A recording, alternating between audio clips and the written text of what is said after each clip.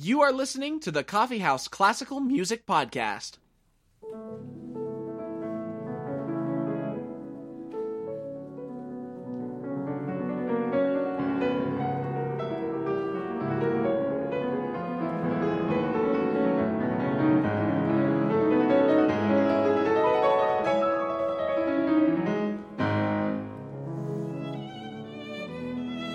Hello everybody and welcome to the Coffee House Classical Music Podcast.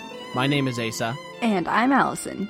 And today on episode 31 of the Coffee House, we're going to be talking about Gabriel Faure and his first violin sonata in A major.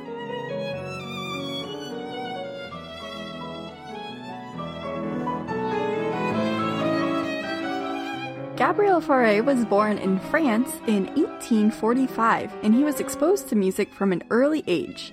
His father was a teacher, and Faure was allowed to play on the harmonium, which is a type of small organ, that was in a chapel near his father's school.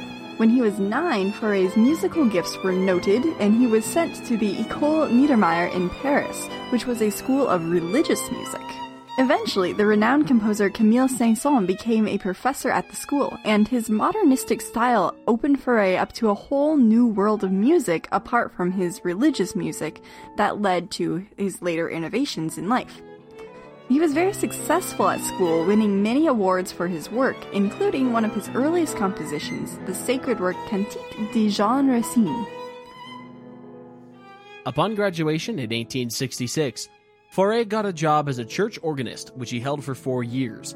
However, his current job was out in the countryside, and Faure longed to return to Paris. Eventually he did, having secured a job as an assistant organist at Notre Dame de Clénacourt. And unfortunately, the Franco-Prussian War erupted around that time, and Faure was enlisted in the Imperial Guard. But upon returning from war in 1871, Faure took many passing organist jobs, but also began to secure his place in classical music society by visiting various Parisian salons. And he and some other composer friends, notably Dupart and Chabrier, formed the Société Nationale de Musique, which turned into a performance opportunity for new works to be premiered. And Faure took full advantage of this with the first violin sonata and the piano quartet.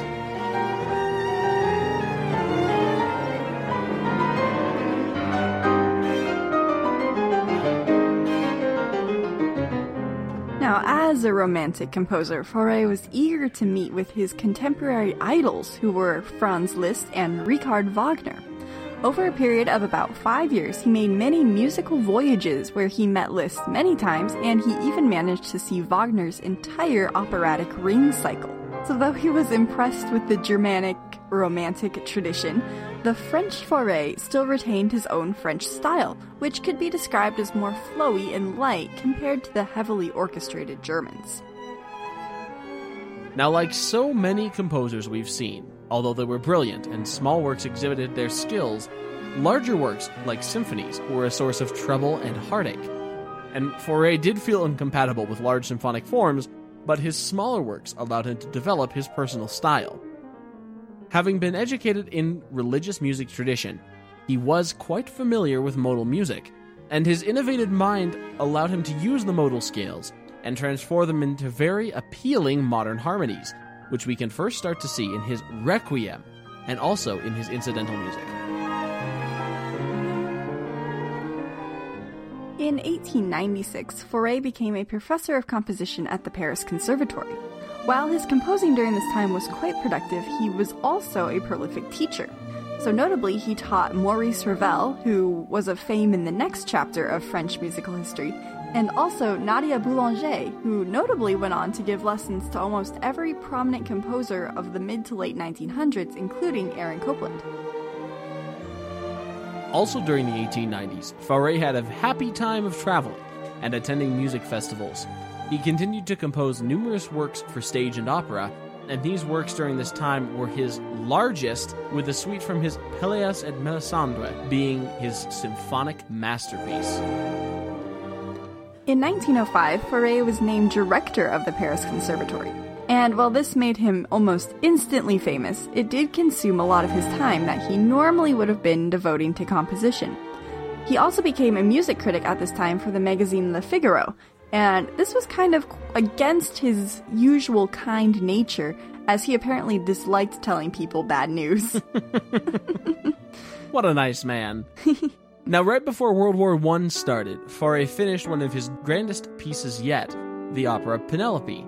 However, by the time it was to be premiered, the war had erupted, and the opera wasn't to be seen until the end of the war.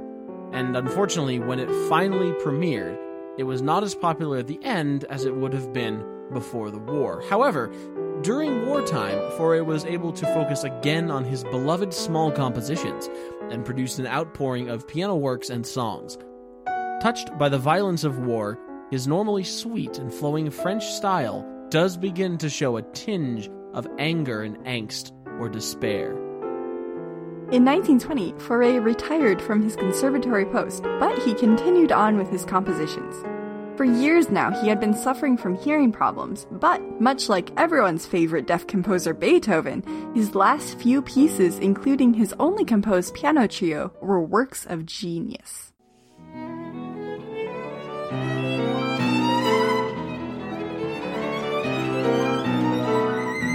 Gabriel Faure's Violin Sonata No. 1 in A major was composed in 1876, on the earlier side of Faure's musical output, and it is full of the classic romantic style of the late 1800s that we have come to know and love.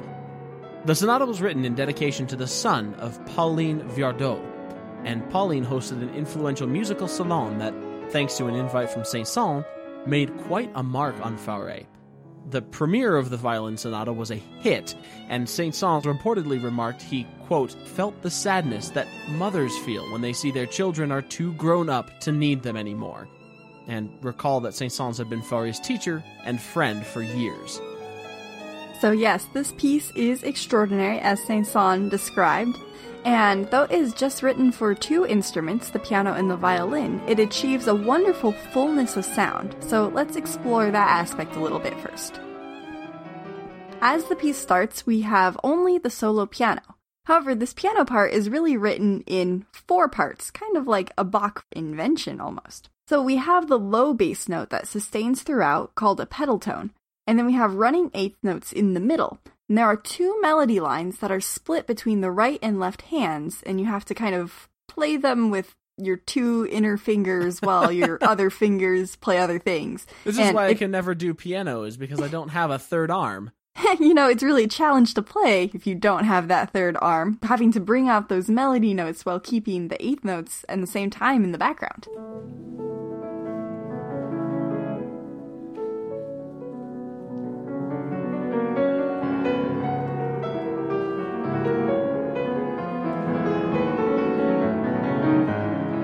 Now, also near the beginning of the piece, we hear an example of something Faure does throughout the piece to add dimension to the sound, and that is to utilize octaves. We hear just a simple upward moving scale in quarter notes.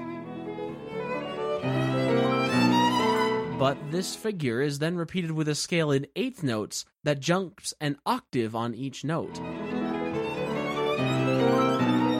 The resonance these additional tones bring make it seem as though instruments have been added even though they're not.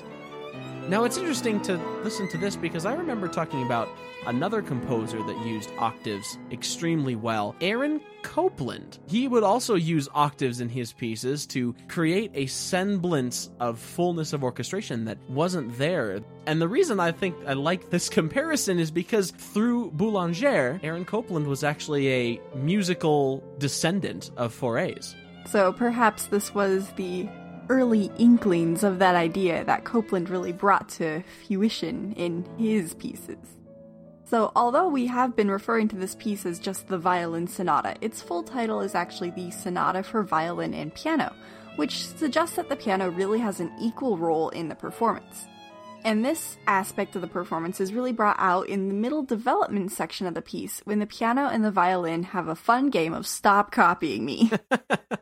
So at first, we hear the violin come in with a sweet statement, which is then immediately followed by a repetition in the piano.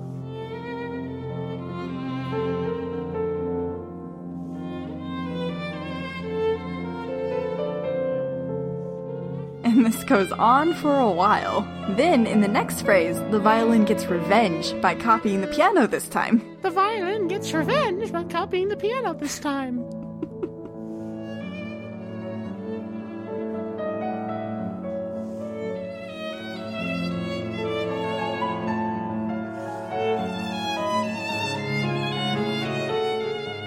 So one thing that I think really makes French Romantic music stand out is the delicate drama the composers managed to write into it. Faure has just given us fury and in-your-face drama at the end of the development section.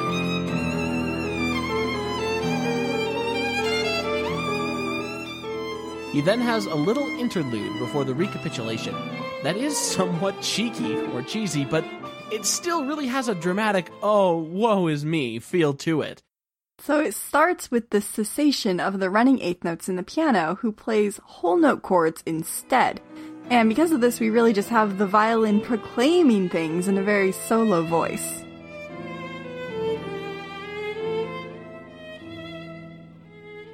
Then, as the violin holds a high note, the piano crescendos on a repeated E major chord, which is the tonic for this phrase,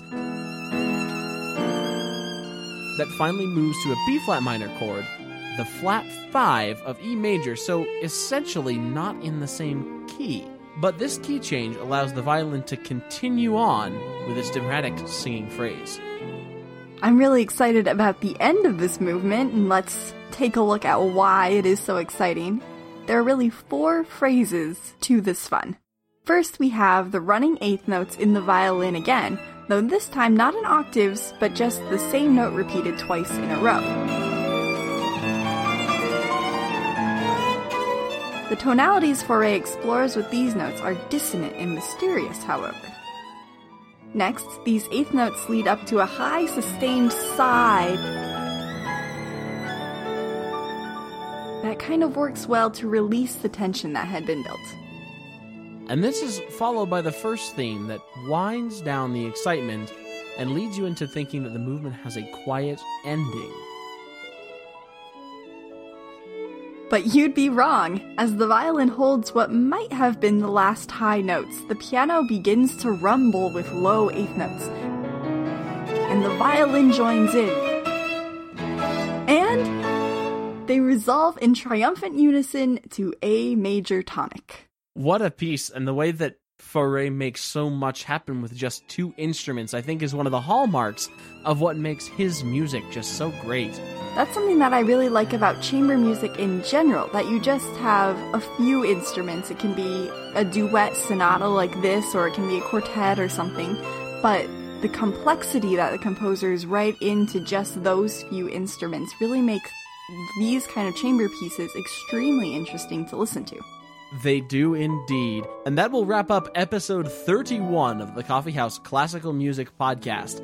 If you've enjoyed this episode and like what we do, please consider leaving us a review on iTunes and Google Play, and telling a friend who you also think might be interested in the Coffee House Classical Music Podcast.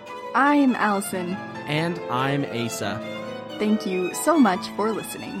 Faure's Violin Sonata in A Major Movement 1 was performed by Corey Sorovsek and Jeremy Day.